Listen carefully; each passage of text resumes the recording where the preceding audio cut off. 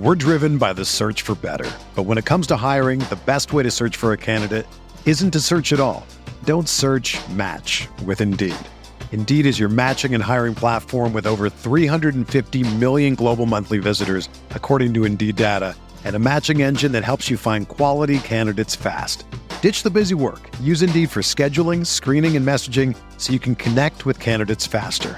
Leveraging over 140 million qualifications and preferences every day, Indeed's matching engine is constantly learning from your preferences, so the more you use Indeed, the better it gets. Join more than 3.5 million businesses worldwide that use Indeed to hire great talent fast. And listeners of this show will get a $75 sponsored job credit to get your jobs more visibility at Indeed.com/Blue Wire. Just go to Indeed.com/Blue Wire right now and support our show by saying that you heard about Indeed on this podcast. That's Indeed.com/Blue Wire. Terms and conditions apply. Need to hire? You need Indeed. It will expand the National Basketball Association by 4. The first 2 teams will be Charlotte, North Carolina, and Miami. You're listening to BuzzBeat Radio, your premier Charlotte Hornets show. Curry shot at the buzzer.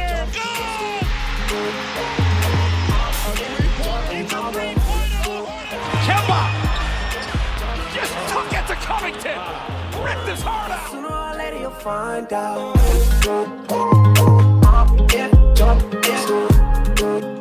All right, guys, welcome into episode 80 of BuzzBeat. We're back after a 2-week break for Thanksgiving. In our absence, I wish we almost did a podcast last week because Kemba dropped 103 points in a 2-game span. I was actually at one of those games against the Philadelphia 76ers. Heartbreaking loss with a last-second shot by Jimmy Butler. We've had multiple games that we've missed over this 2-week span in which the Hornets have just unsurprisingly struggled in the clutch. We're going to recap a couple of games this week, both games against the Hawks, the embarrassing loss that we had against them on Sunday at State Farm Arena, and then in the middle of that, there was Wednesday's victory in Charlotte over the Milwaukee Bucks. That was on Monday. But before we jump in, let's check in with Brian Geisinger. Spencer actually is moving this week, so I'm sure he is completely occupied with that right now. But Brian, how was your Thanksgiving last week? Well, it was good, and thank you for asking, Richie. I really appreciate that. And first off, a welcome back to the state of North Carolina for Mr. Spencer Percy, too, right? He That's is right. Once again a denizen of the Tar Heel state here in North Carolina, which is exciting. He's very close to your neck of the woods down there. So that is cool. And when I'm in the area, I'll have to come. I'll hang out for the first time ever, maybe get a beer or something like that, hang out in person, that is. But no, Thanksgiving was good. It's been a little hectic. Like during basketball season, I sort of like to have a routine of watching the ACC, covering Duke State games, watching all the Hornets games, and then obviously paying attention to the national NBA scene too. And the weekend prior to Thanksgiving, I was in Nashville for a wedding, which was a great time. But that going from that right into Thanksgiving just had me all out of rhythm. I'm watching DVR and games on my mom's TV back in Winston-Salem, which I love you, Mom. Thank you for that. It was effective, but just not like my normal sort of like basketball consuming habits. So it oddly feels good to be back sort of like in a routine. And this week, basically since I got back Sunday night and started watching the Hornets Hawks game on tape, I've been sort of in just immersing myself fully once again into hoops, which has been nice. Yeah, the problem with watching games on DVR, it feels like they already do bleed together, but when you watch it on DVR, you have like no concept of when they actually took place. Yeah. Quick question before we begin. If you had to choose your favorite Thanksgiving dish, what would it be? Is it the turkey or is it something else? So this is actually an easy one for me. It's, I guess, dressing or stuffing. Yep. Depends on like how you want to it depends on where you're from or I guess how you prepare it or whatever, how you want to define it. But no, I'm going to go, my mom makes really good stuffing. I actually helped her this year, chopped up a bunch of the vegetables and the apple for it. So that's my favorite. That's number one on my big board of Thanksgiving power rankings. Mashed potatoes are a strong second. And then honestly, after that, turkey's probably third. But but I think it's there's a gap. The gap between 2 and 3 is bigger than 1 and 2. Right. It's like the Hornets team. You know what I mean? There's a big gap. Yeah, right. No, I mean, Kemba is the dressing. I guess Jeremy Lamb is the mashed potatoes. At least for this day, he is. And Cody Zeller's the turkey.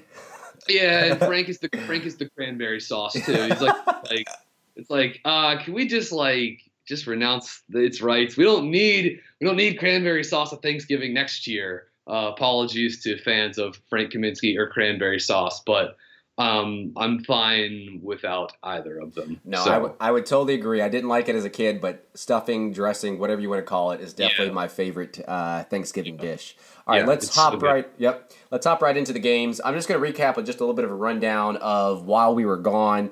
We're just going to recap the 3 most recent games. There's no point in going back to the 60-point game against the Sixers, even though it would be awesome to talk about Kemba. Anyway, so while we're gone, over the 2-week break, Hornets have lost to the Sixers, Thunder, and Hawks, and then have picked up wins over the struggling Celtics, the Pacers, the Bucks, and then we got revenge on the Hawks on Wednesday. So currently, Charlotte has a record of 11-10. So let's jump in right to the Sunday game, the loss at Atlanta.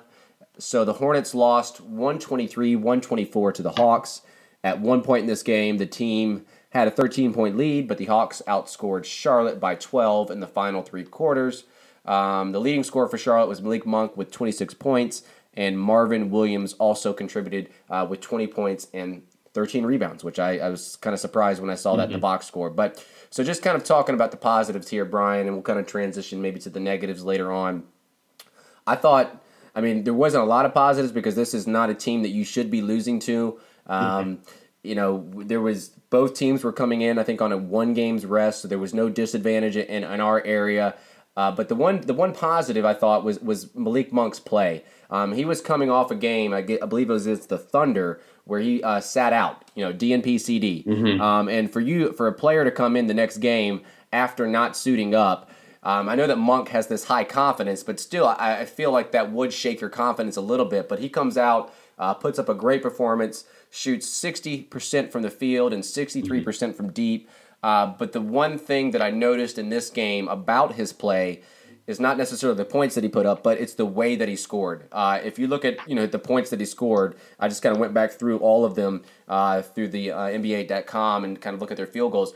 A lot of them, if not all of them, were catch and shoots, and that's that's what we want out of his game, because we've talked about this in the past where he dribbles a little bit too much and settles for a pull-up shot where it typically doesn't go in. So I think Malik Monk's play was probably the top positive that I can point to in this kind of embarrassing loss to the Hawks. What are your thoughts on any kind of positives to take from this game?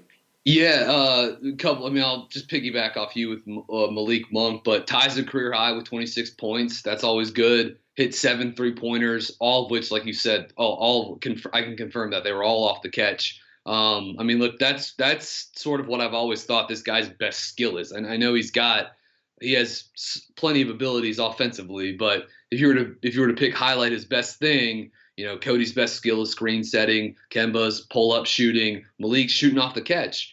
And, he got it. He's a microwave scorer, as Spencer likes to call him, and he got hot in this game. Hornets, I also thought this was a little promising too. In 8 minutes that Monk played with Kemba, Marvin, and Cody Zeller, they go +8, 4 of 8 shooting, +5 in 8 minutes, 4 of 8 on threes, 53% effective shooting, close to 1.2 points per possession in 8 minutes with those guys. So I thought that was good. Malik playing with Kemba and the starting front court of Marvin and Cody was good.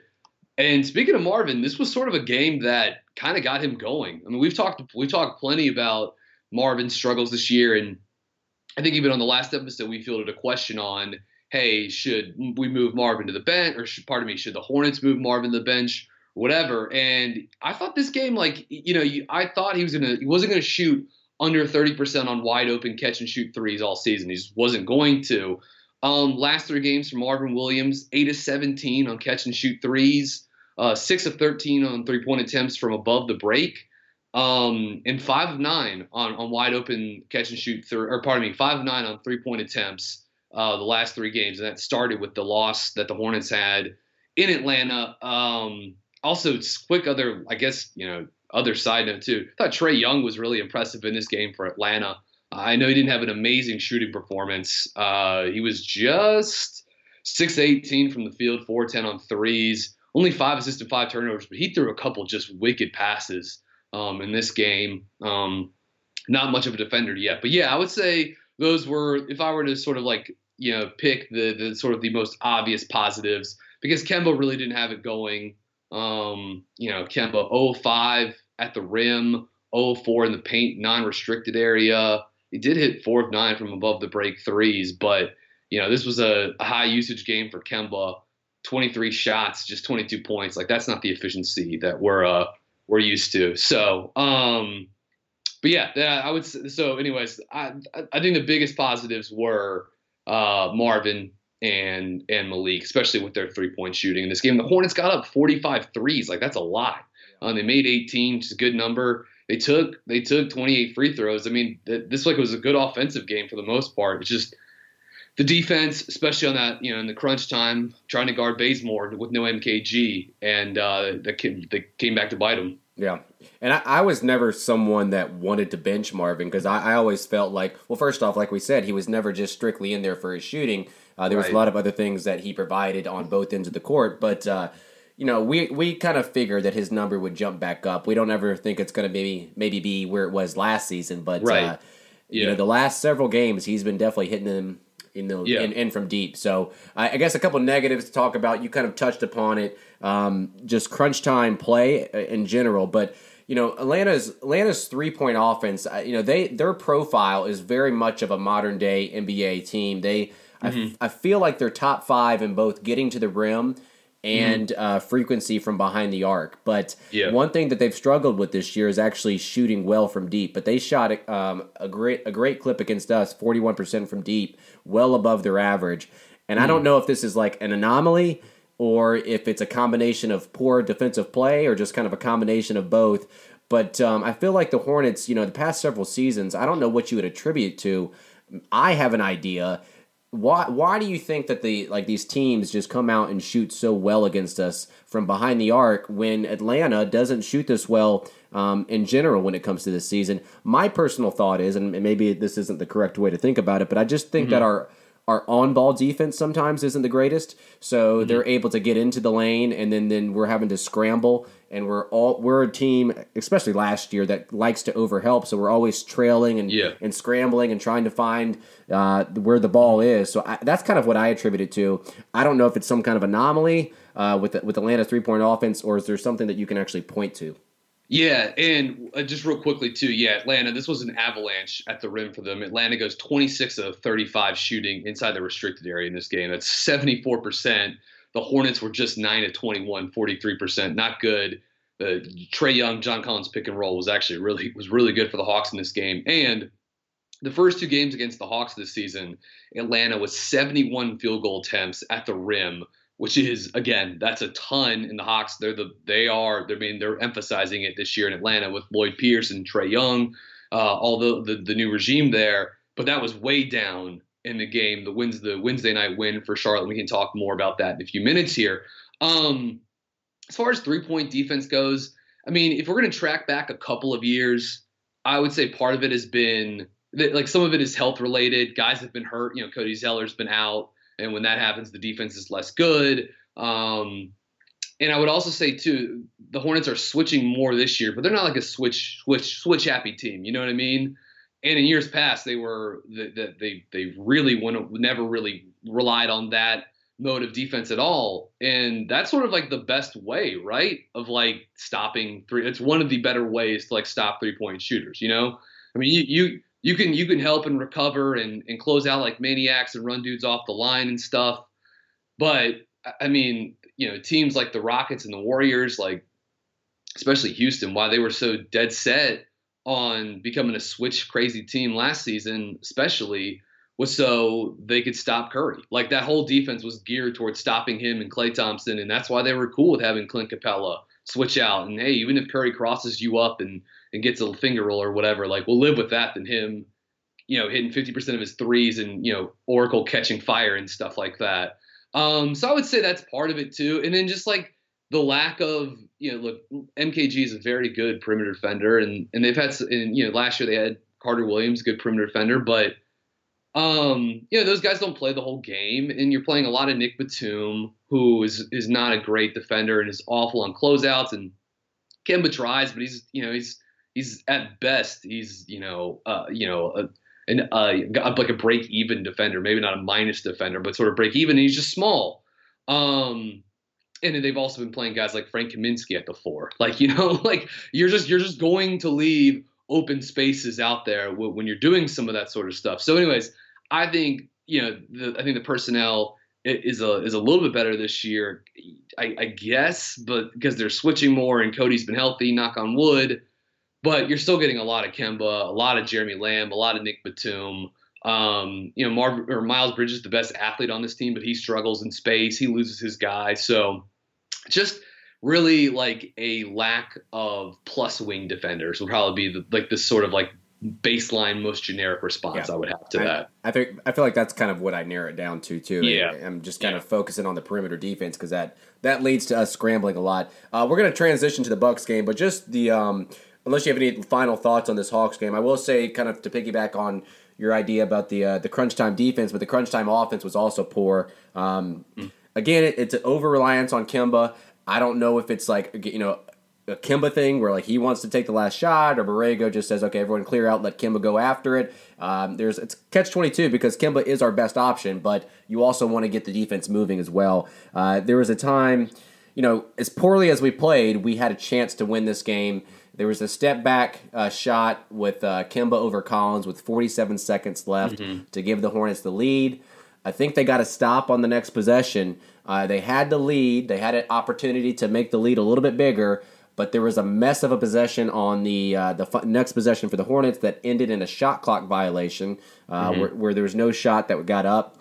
And then the last play of the game, clear-out situation like we see so often where people just spread out. Kemba takes it one-on-one, 5 seconds left. I know there wasn't a lot of time to get something done, but 5 seconds is longer than you would think. But it was funny when I watched that last second shot. Obviously, it was a clear-out situation, but Herter left Batum to double Kemba with 3 seconds left. Like it's not like one of those things where he left him with 1 second left, knowing that he didn't have to get back to Batum in time. He left with 3 seconds left, trying to stop that double. And Kemba complained for a foul, missed it, got blocked, whatever you want to call it, and we lost to the Hawks. Any final thoughts on crunch time offense or anything else for this game? Yeah, just real quickly, like they probably missed Tony Parker in the clutch minutes in this game. This was the last game before he came back. I believe Devontae Graham soaked up most of the backup point guard minutes.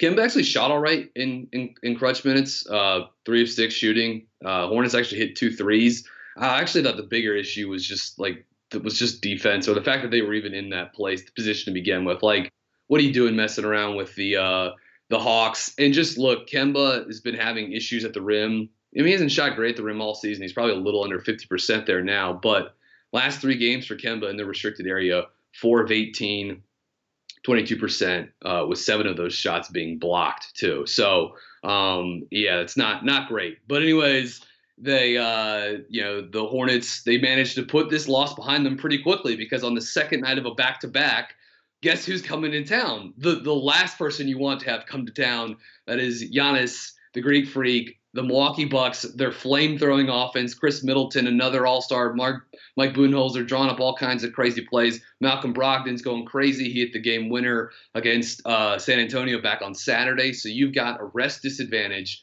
against one of the hottest basketball teams in the world. And Richie, what happened Monday night in Uptown? Man, I'm surprised that we came away with that close win. Like you said, we were on a rest disadvantage on a back-to-back Monday night. But the Hornets did bounce back. They won 110-107. They had a slow first quarter. The Bucks came out strong. I feel like they always do that against us. They have these strong first quarters where it feels like we're in this hole, but we didn't give up. We kind of plugged away. Jeremy Lamb led the way for the Hornets with 21 points and 8 rebounds. Kemba also pitched in 21 points, but if you look at the efficiency stats, weren't that great. So First quarter for the Bucks, like I said, it feels like a broken record with this team. They have a very similar profile to the Hawks in terms of taking a lot of threes, taking a lot of shots at the rim. Giannis is the biggest player in that situation, getting to the rim. And then you surround him with shooters. It makes it very difficult to defend. And in this game, the Bucks took 89% of their field goal attempts from either behind the arc or at the rim. Very difficult to defend. And in the first quarter, the Bucks shot 8 of 11 from deep. It's very difficult to defend when Giannis is getting inside the paint and you're forced to help off. And I've said this time and time again. I know it might not be the best strategy, but this is the strategy that I feel like has to happen with Giannis. You have to play him straight up. Marvin has to play him straight up. MKG, when he's in there at times, I know that he doesn't always kind of matched up with Giannis. He's got to play him straight up and trust that he can defend Giannis to the best of his abilities. I would let Giannis get what he can get and not let Brook Lopez and all these other players go off around him. So I will say that one thing that I noticed, hot first quarter for the Bucks, but in the second quarter, I noticed a little bit more switching, a little bit more frequently. I think that reduces the time that you have to chase and scramble, and I think as a result, I mean, it might not be a direct correlation 1-to-1 here, but I thought the defense played better from the second quarter on, and the difficulties in defending the three kind of went down after that point. Any initial thoughts about this Bucks game on Monday night? They're just, with Giannis, they're just so overwhelming at times. And that sort of strategy, that sort of like, not strategy, but that it's a trend for them, not just against the Hornets, but against a lot. I've seen this. I've watched them play probably more than, outside of the Hornets, maybe I've watched the Bucks more than any other team in this league. Like, they're kind of can't take your eyes off Milwaukee and Giannis. They're just that much fun. But like they come out just breathing fire every game, and I just think it's sort of like natural to, after you get out 15 in the first couple of minutes and you hit 80% of your threes, you're like, oh, this is about to be a cakewalk. We're gonna hang 150 on them, no big deal. And I mean, Charlotte fought back. The fact that this was a 3-point game at the end of one quarter, when Milwaukee comes out and makes 8 of their first 10 3-pointers. Literally, the first 8 minutes of the game, Brook Lopez plays. Milwaukee scored 1.94 points per possession. That's almost perfect basketball. For the quarter, they scored 1.45 points per possession, 1.46 points per possession, which is also like light your hair on fire and jump out of a window. Like, it's so bad. But, you know, look, the second unit came in. They brought a little bit of life. And that second quarter, like, outscoring Milwaukee 33-17. That's one of the best. That's like one of the best 12-minute stretches the Hornets have had all season. And I mean, they really kept it going early into the third quarter too. And then, I mean, this was a 25-point game at one point in time for the Hornets. And for me, what I'm thinking, 25. That was the biggest lead. Milwaukee's biggest lead was 14. I was actually watching this game on Monday with a buddy and a colleague of ours, Hayes Permar. And we're laughing because we're like, dude, if they get this game to 30, like if Charlotte gets up 30 in the third quarter, like Bud's got it. Like they're not gonna like just exhaust Giannis trying to come back from down 30. You know what I mean? With 14, 15 minutes left or whatever.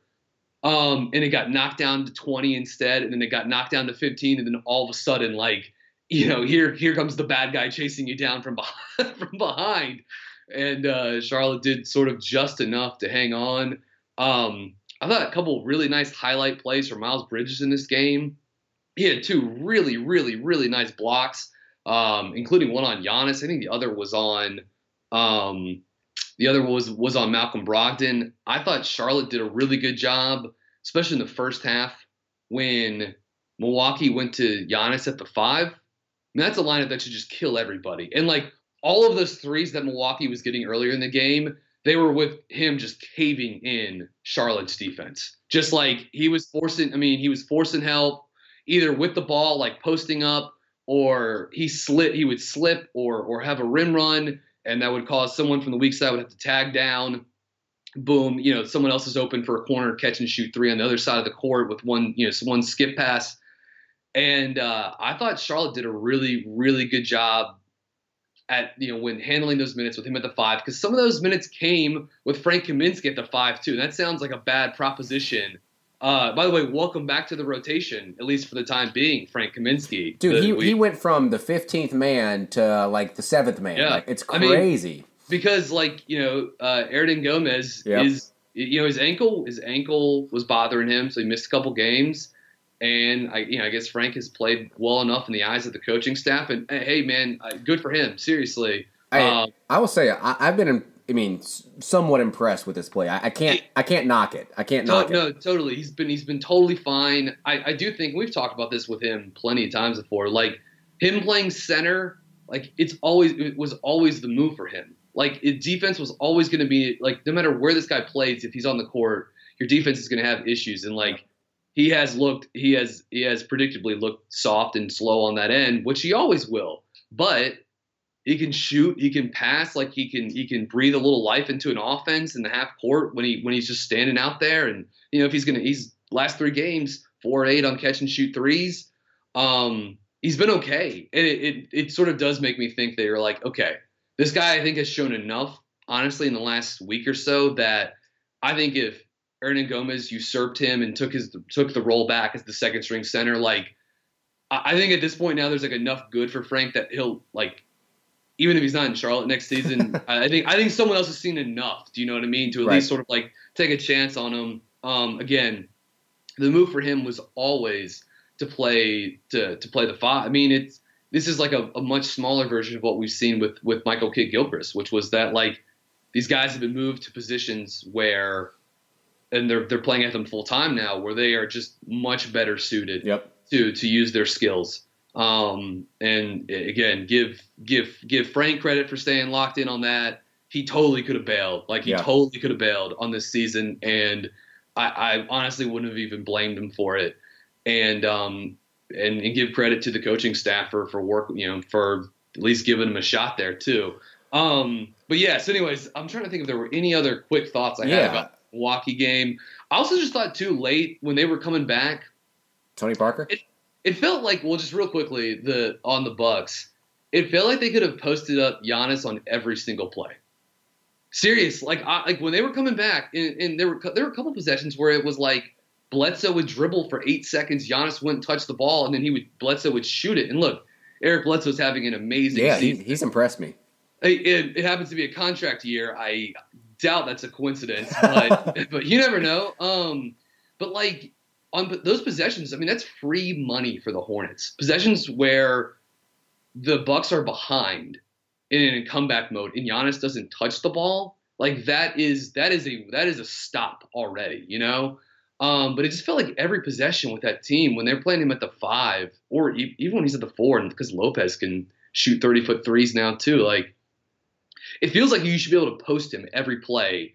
And then he should either like get a dunk or a layup, or if the double comes, then it's a 45% chance that dude's going to make a 3, that he passes to. So Milwaukee is scary. They're a problem. But this was a great win for Charlotte, and man, 2 big buckets in crunch time by Tony Parker too, right? Exactly. And I know that you like you said, if it would have gone up by 30, maybe you would sit them. But they, like you said, they chipped away at the lead, and it started to make me nervous because anytime it's a close game with the Hornets, those feelings come back as a fan, and those stats come up with those last possession games.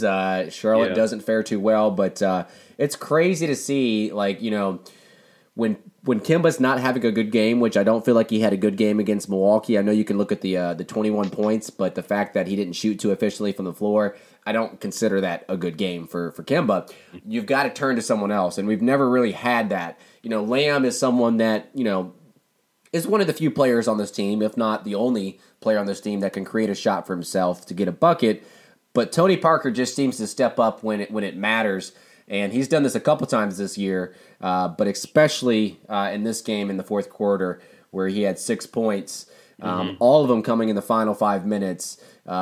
I do think, you're probably the biggest hater of this, but he is very reliant on the mid-range pull-up. And if that's clicking, then clearly he's becoming more effective, and that's where he's going to get a lot of his points, other than maybe his floaters and his inside game. But if his mid-range game is clicking, I feel like he's going to be a more effective player. and that's what happened late in the game. Kemba turned to Parker. Parker made a couple clutch shots, and the Hornets on a back-to-back beat the Bucks 110-107. Very surprising. Oh, and also, last thing before we transition, MKG returned. Had a very good game. Huge. He was huge. Yeah. Best plus-minus at plus 18, which I know is not the best stat. And I looked it up. Again, the matchups, you always say there's a lot of noise with that. You don't really know exactly how they calculate all that stuff, and I'm not sure how they do it either. But players matched up, or that were matched up against him, were 0 for 8, and MKG kind of shut those players down. He doesn't. It's funny. You would think that he would be matched up against Giannis a lot, but that's not where the majority of his come. I think it becomes against Middleton, I believe, if you were to look at the percentages. But he still does at times guard Giannis, and I'm okay with either him or Marvin guarding Giannis. And like I said, guard him straight up.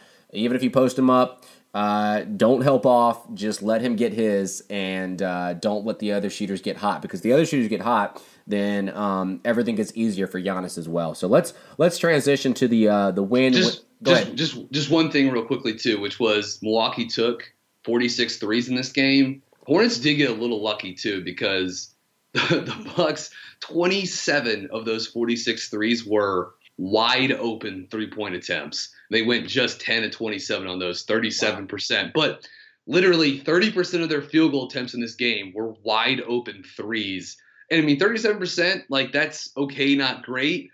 For the season, the Hornets are allowing 17.2 wide open 3-point attempts per game. So the Bucks got literally 10 more than that, which is pretty crazy. But we'll just like to throw out too, like, the Michael Kidd-Gilchrist came in, and his energy, his hustle, he changed the vibe of the game, just like that, just in an instant. And he's done that the entire season. Just once again, look, I tend to sort of think sometimes that grit, hustle, blah, blah, blah, like we like to glorify and overrate that. Maybe not on this podcast, but just sort of like American sports media in general. But with him, like, it's no BS. Like, the dude plays hard as hell, and I think it's infectious. And you can't. I think there were a couple of those games that he missed where if he had played, they're not going to get, if he plays in that Atlanta game last Sunday, the Hornets just don't get suckered like that. Like, he comes in off the bench, and if things are going bad midway through the first quarter or late in the first quarter, like, that dude comes in and just the tone of the game shifts. And I want to go out of the way and praise him, because he's done that literally every night this season, and it's cool as hell to watch. To me, he's been the second best player this season, just in terms of his impact on this Hornets team. And and I think you might have mentioned this, but like, when he comes out on the court, it's very infectious. The way that he plays, when he steps up his game, others around him feel like they have to as well. But yeah, he returned against this Bucks game and also played against the Hawks on Wednesday. The Hornets pick up some revenge in a 108-94 victory over the Hawks on Wednesday after losing to them on Sunday. Charlotte got 22 points from Lamb, which seems to be he's on a hot streak. I feel like he's the past 5 games he's been doing very well. 19 from Cody Zeller. 19 from Cody Zeller. Who knew he had that in him? And then it had another spark off the bench from Kaminsky in the first half. The Hornets outscore the Hawks from the free throw line 28-19 and absolutely dominate in the paint, tallying 62 points in the paint, which is crazy. But this game started off a little sloppy, a little crummy, like you would say. Cody, for example, just kind of watching this game, as a whole, he had a great game. But if you were to look at his first quarter performance and the Hornets as a whole, I thought they were sloppy. There was 4 turnovers. He had 2 of them. I kind of texted you this. I feel like he struggles sometimes to make passes off the bounce. He doesn't ever look for a shot. He does occasionally, but not as often as you would like him to. So it seems like he's dribbling side to side a lot with those DHOs and things like that. He's got to do a better job of grabbing that ball off the bounce and making that firm pass across the court. Like I said, especially if opponents aren't respecting his shot. And I feel like a couple times this game, it just seems like he had some lazy, sloppy passes. There's one pass, I feel like it just kind of slipped out of his hands. It was it was so weak, so weak. But, after the first quarter, not just him, but all the other players stepped up. It wasn't the most exciting game. The offense wasn't the greatest, but we played a whole lot better in quarters 2, 3, and 4. And like I said, points in the paint. There was only 10 points in the paint. 10's all right. I mean, it's not the best. It's all right in the first quarter, but there were 52 points in the paint in quarters 2, 3, and 4. That's an amazing stat to me, how easy it was for the Hornets to get inside the paint. They weren't the most efficient, but they got there a lot. Yeah, they took a ton of shots inside the paint last night, and I'll pull these up as soon as I get a chance to. But as I said, in the first 2 games, Atlanta had 71 field goal attempts at the rim, and that was way down last night against the Hornets. You brought up Jeremy Lamb. Let's just give him a quick shout here. Last dozen games for Jeremy Lamb, usage rate of at least 20% in 75% of those games, averaging 18 points per game on 48, 39, 90 slash shooting, 6.3 rebounds, 2.1 assists. In that same stretch, Jeremy Lamb, 44% on catch and shoot threes, 24% of his field goal attempts have been 3-pointers after a touch time of 2 or fewer seconds. So playing quick, getting up shots from this is what you want from a second side guy like Jay Lamb. 39, and he's shot 46% on those quick threes.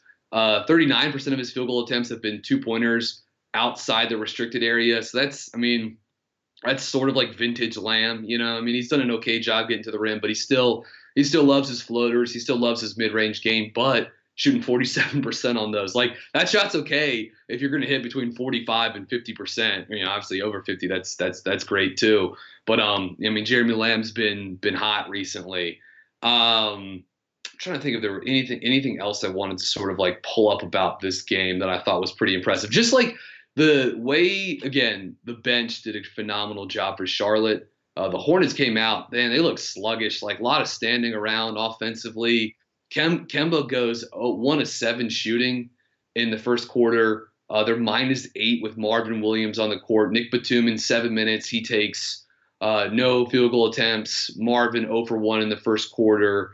Like you said, Zeller, those 2 turnovers. He was only 1 for 3 shooting. And then, man, the second unit came in, Malik Monk, Frank Kaminsky, Miles Bridges.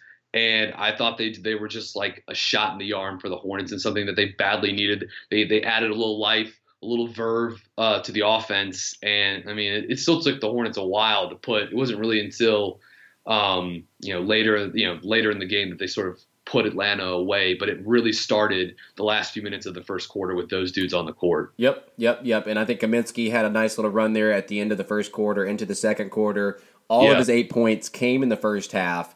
In Kaminsky fashion, I feel like he has these ups and downs, ebbs and flows throughout the season, but he just had this little flash here in the early second quarter where he did a good job of scoring from behind the arc. And really, in the second half, he was really not much of a factor. But Cody Zeller's performance, like you said, 12 of his 19 points. He didn't miss a single shot in the second quarter, 5 for 5. Finished the game with 19 points, but again, like I said, 12 points of those came in the second quarter. And a lot of those actions came off those fake DHOs. It's almost like they were surprised that they helped off of him to kind of focus on whoever he was working the DHO with, and then he was just surprised that there was this open lane, and he was able to get all the way to the basket with that side-to-side action. A couple things I thought were a little bit kind of the only glaring negative that I saw, Hawks' offensive rebounds. They had 16 offensive rebounds, which is just way too many. I think that was the most glaring negative.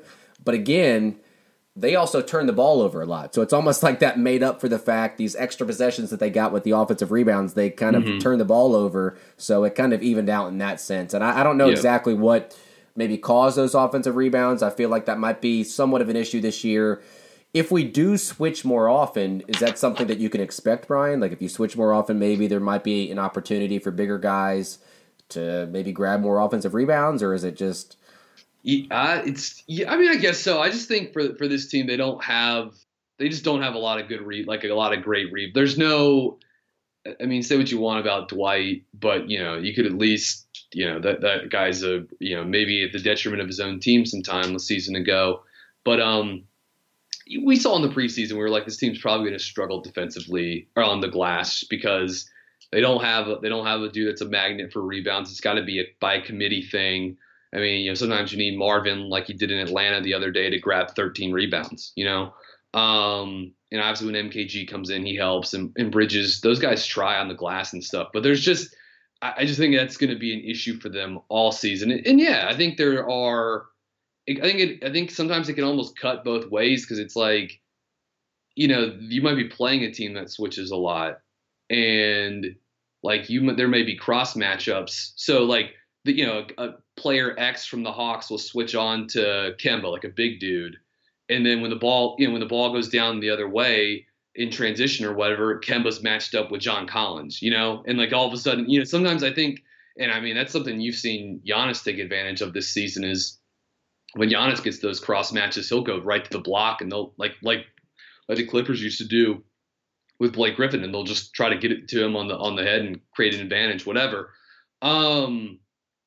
Would like to get this in there real quickly too. The Hornets, and this is according to Cleaning the Glass, so this is without the last 2 minutes of garbage time from last night. The Hornets go 24 of 42 at the rim. Percentage-wise, it's not great, about 57%.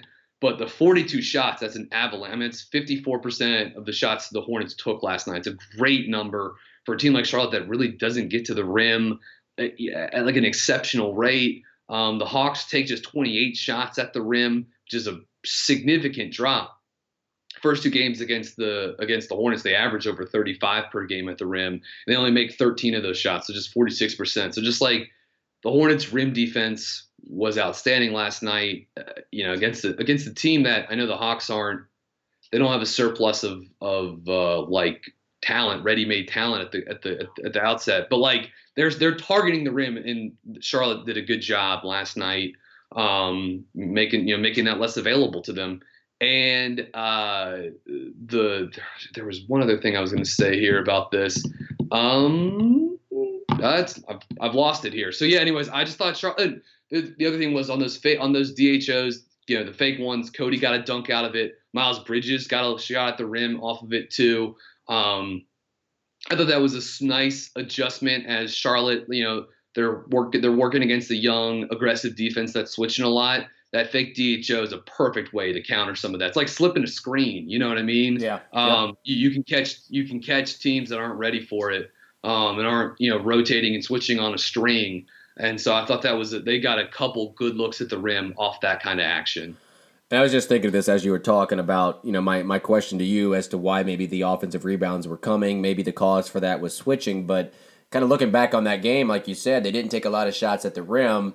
And, the Hawks are more than happy to shoot a lot of threes. So with long shots also come long rebounds. So maybe that might have played a factor as well.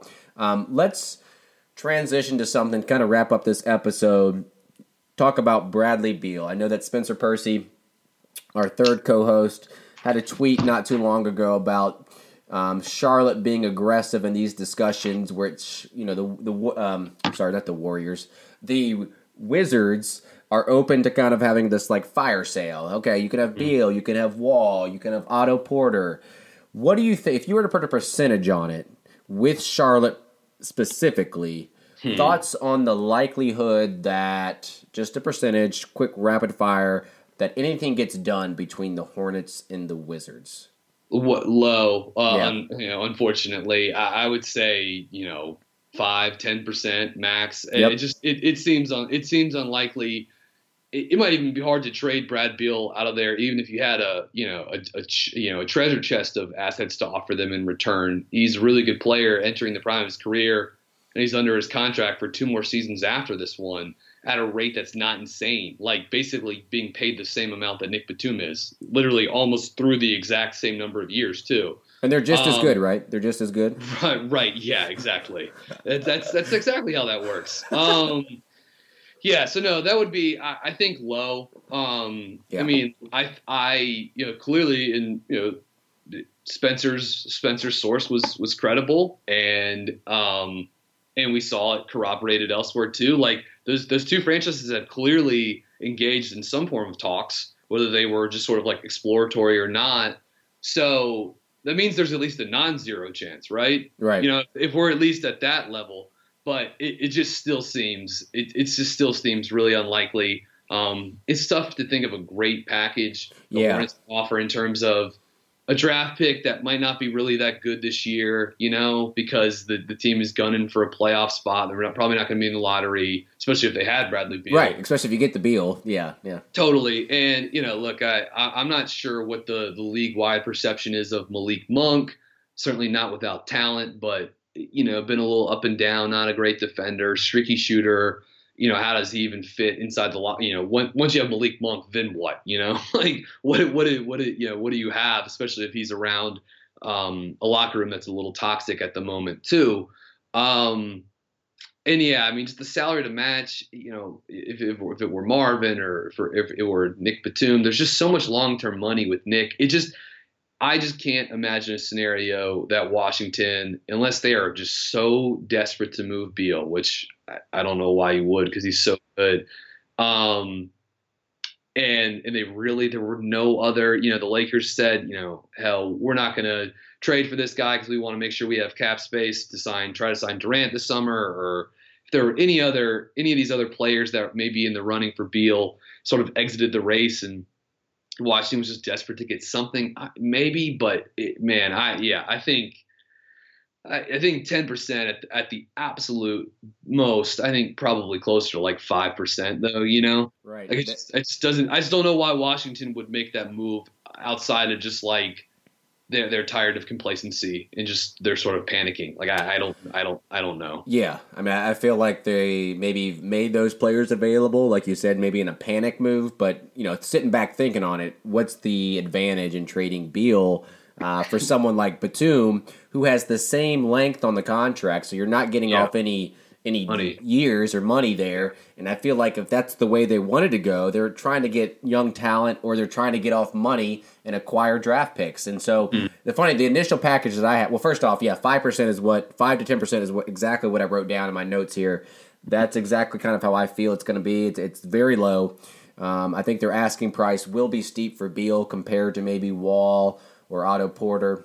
And also I don't think the Hornets are going to do anything rash, especially maybe how they're playing recently. I feel like maybe there's some promise behind that. But the initial package that I had, I guess I just wanted to make it the cleanest trade ever, was with match it with Batum and then throw in a couple draft picks and add Monk, thinking that Monk would be enticing and the draft picks would be enticing. But if they're trading Beal, they probably want to get off some long-term money and they don't want Batum. So I think that's like a double-edged sword there. So it's tough seeing them do that kind of trade. But then if you give them expirings like Marvin Williams and Jeremy Lamb, Marvin Williams got 2 more years, but Jeremy Lamb, and then I think the Hornets maybe would only be willing to give up 1 first-round pick. So if they're trying to get young talent, they're not going to get that with Marvin Williams or Jeremy Lamb, who might not be with the team next year. So it's a very tough proposition because I don't know if the Hornets have the best package that they can offer to the Wizards here. And I'm not really sure exactly what the Wizards want, but I would think young talent and get off some money because their situation in the salary is not too hot. I don't even know like what Washington's trying to do at the moment. Honestly, seriously, like are they trying to like rush back into the playoffs? Are they trying to trade these guys? Like they're not out of the playoff race by any stretch. No. Like in the Eastern Conference, like they are right there, and Lord knows they have plenty of talent. Yeah, they're 8-13. They're like a game or two out of 8th place behind freaking Orlando. Like, yeah, I'm pretty sure if you wanted to, you could catch them. I think if any of those guys any of their big 3 get moved this year, Porter sort of makes the most sense. Because I could even look. The other thing too is you can't trade John Wall this year. His trade kicker is way too big. Like it would be basically an extra $20 million attached on to John Wall. So like that's not happening this year. And then starting next year, his salary bumps up to like I think $37 million. So like all of a sudden, like there are all kind of challenges there too. If they want to like burn it down and try to like build around Brad Beal, like it's just gonna be hard to move those other 2 guys. But I can certainly see the appeal in wanting to do that. But as far as like again, I don't know if they're trying to blow it up this season. I don't know if they're trying to trade one of these guys and get picks and whatever. Like it. I'm not sure what even their end game is. I just know they're a mess right now. That said, again, you don't want to like let your mind think about this too much because the reality of it is so unlikely it's going to happen. But Kemba and Brad Beal would be an amazing backcourt together. Like those guys fit. I mean, Beal fits with anybody because like, he's a two guard that can bang threes off the catch and run pick and roll and blah, blah, blah. But like he and Kemba would be, I mean, I don't know if it fits like a glove, but it's close, but it just doesn't seem, and I mean, like, shoot, having those two guys to close out a game, I mean, it would be amazing for the Hornets, but I just can't, especially with Cody out there flying around setting screens for both those dudes. But I don't think it's in the cards, unfortunately, for the Hornets. Yeah, as Hornets fans, we probably shouldn't get our hopes up for that trade. I know that it's very enticing to think about Beal on this team, and when I think back to that draft, I know the MKGs had a great season this season. I was always a bigger proponent of Bradley Beal, but that might be my ties to the Gators. Yeah. But I always thought he was a better pick. So anyway, go ahead. Last thought. Real quickly here. We should have done this at the start, but I just want to run this down real quickly. Hornets, 5th in the NBA in offensive efficiency, over 113 points per 100 possessions. They're actually number 10 in defense, if you can actually believe that. They're tied with Miami, 107.9 points per 100 possessions, net rating of plus 5.4. That's 6th in the NBA, a record of only 11-10, but with a point differential of a 14-win team. So in terms of expected win differential, they actually have the worst in the NBA of -3. They're currently tied with Boston for 6th in the Eastern Conference. And one last note, too. The starting five of Kemba Walker, Nick Batum, Marvin Williams, Jeremy Lamb, Cody Zeller, 284 minutes for that lineup this season. That's most in the NBA by almost 30 minutes. 112 points per 100, 55% effective shooting, 106 points per 100 possessions on defense, a net of +6. Pretty good altogether work from lots of work. They've been healthy. They've been playing pretty well. The starting five, that is, this year. Very good. Very good stuff. I think that, it's a common theme this season in terms of, clutch offense and kind of getting things done late. We're like Brian said, we're last when it comes to the win-loss differential. We should be better than we are based off of our net rating, but we're not. By the time you're listening to this episode, it's going to be Friday, so we play Utah tonight. Brian made a point of this, how teams shoot a lot of wide-open shots. Well, the Utah Jazz get up a lot of wide-open shots, but they making them right now. but they're not making them. So maybe we can be in for another game where we get a little bit lucky. That's clearly why they traded for Kyle Korver, to kind of improve their shooting a little bit. And their defense has been worse than they probably expected it. Gobert hasn't been the best. I think they're like 13th maybe in the NBA. But weird. Thanks again for tuning in to another episode. We really do appreciate you all and you guys. It definitely keeps us going. We do have some interesting updates on the horizon, but we will hold off on that for another time. Please check our Twitter handle at BuzzBeatPod, as we are doing a giveaway for the 30th anniversary team t-shirt. I received this t-shirt against the 76ers, where Kemba dropped 60. The details will be in the tweet, but basically the gist of it is, when we put out the tweet tomorrow for episode 80, all you have to do is reply with a screenshot of you listening to the episode at any point on your device, and just reply, and you'll be entered into the giveaway. So it's a pretty cool shirt. It has the 30th anniversary team, and there's 10 players on there. Gerald Wallace from the Bobcats, the only Bobcat on the t-shirt, so it looks a little bit out of place, but still a cool t-shirt nonetheless. Until next time, this was episode 80. That's Brian. I am Richie. Go Hornets.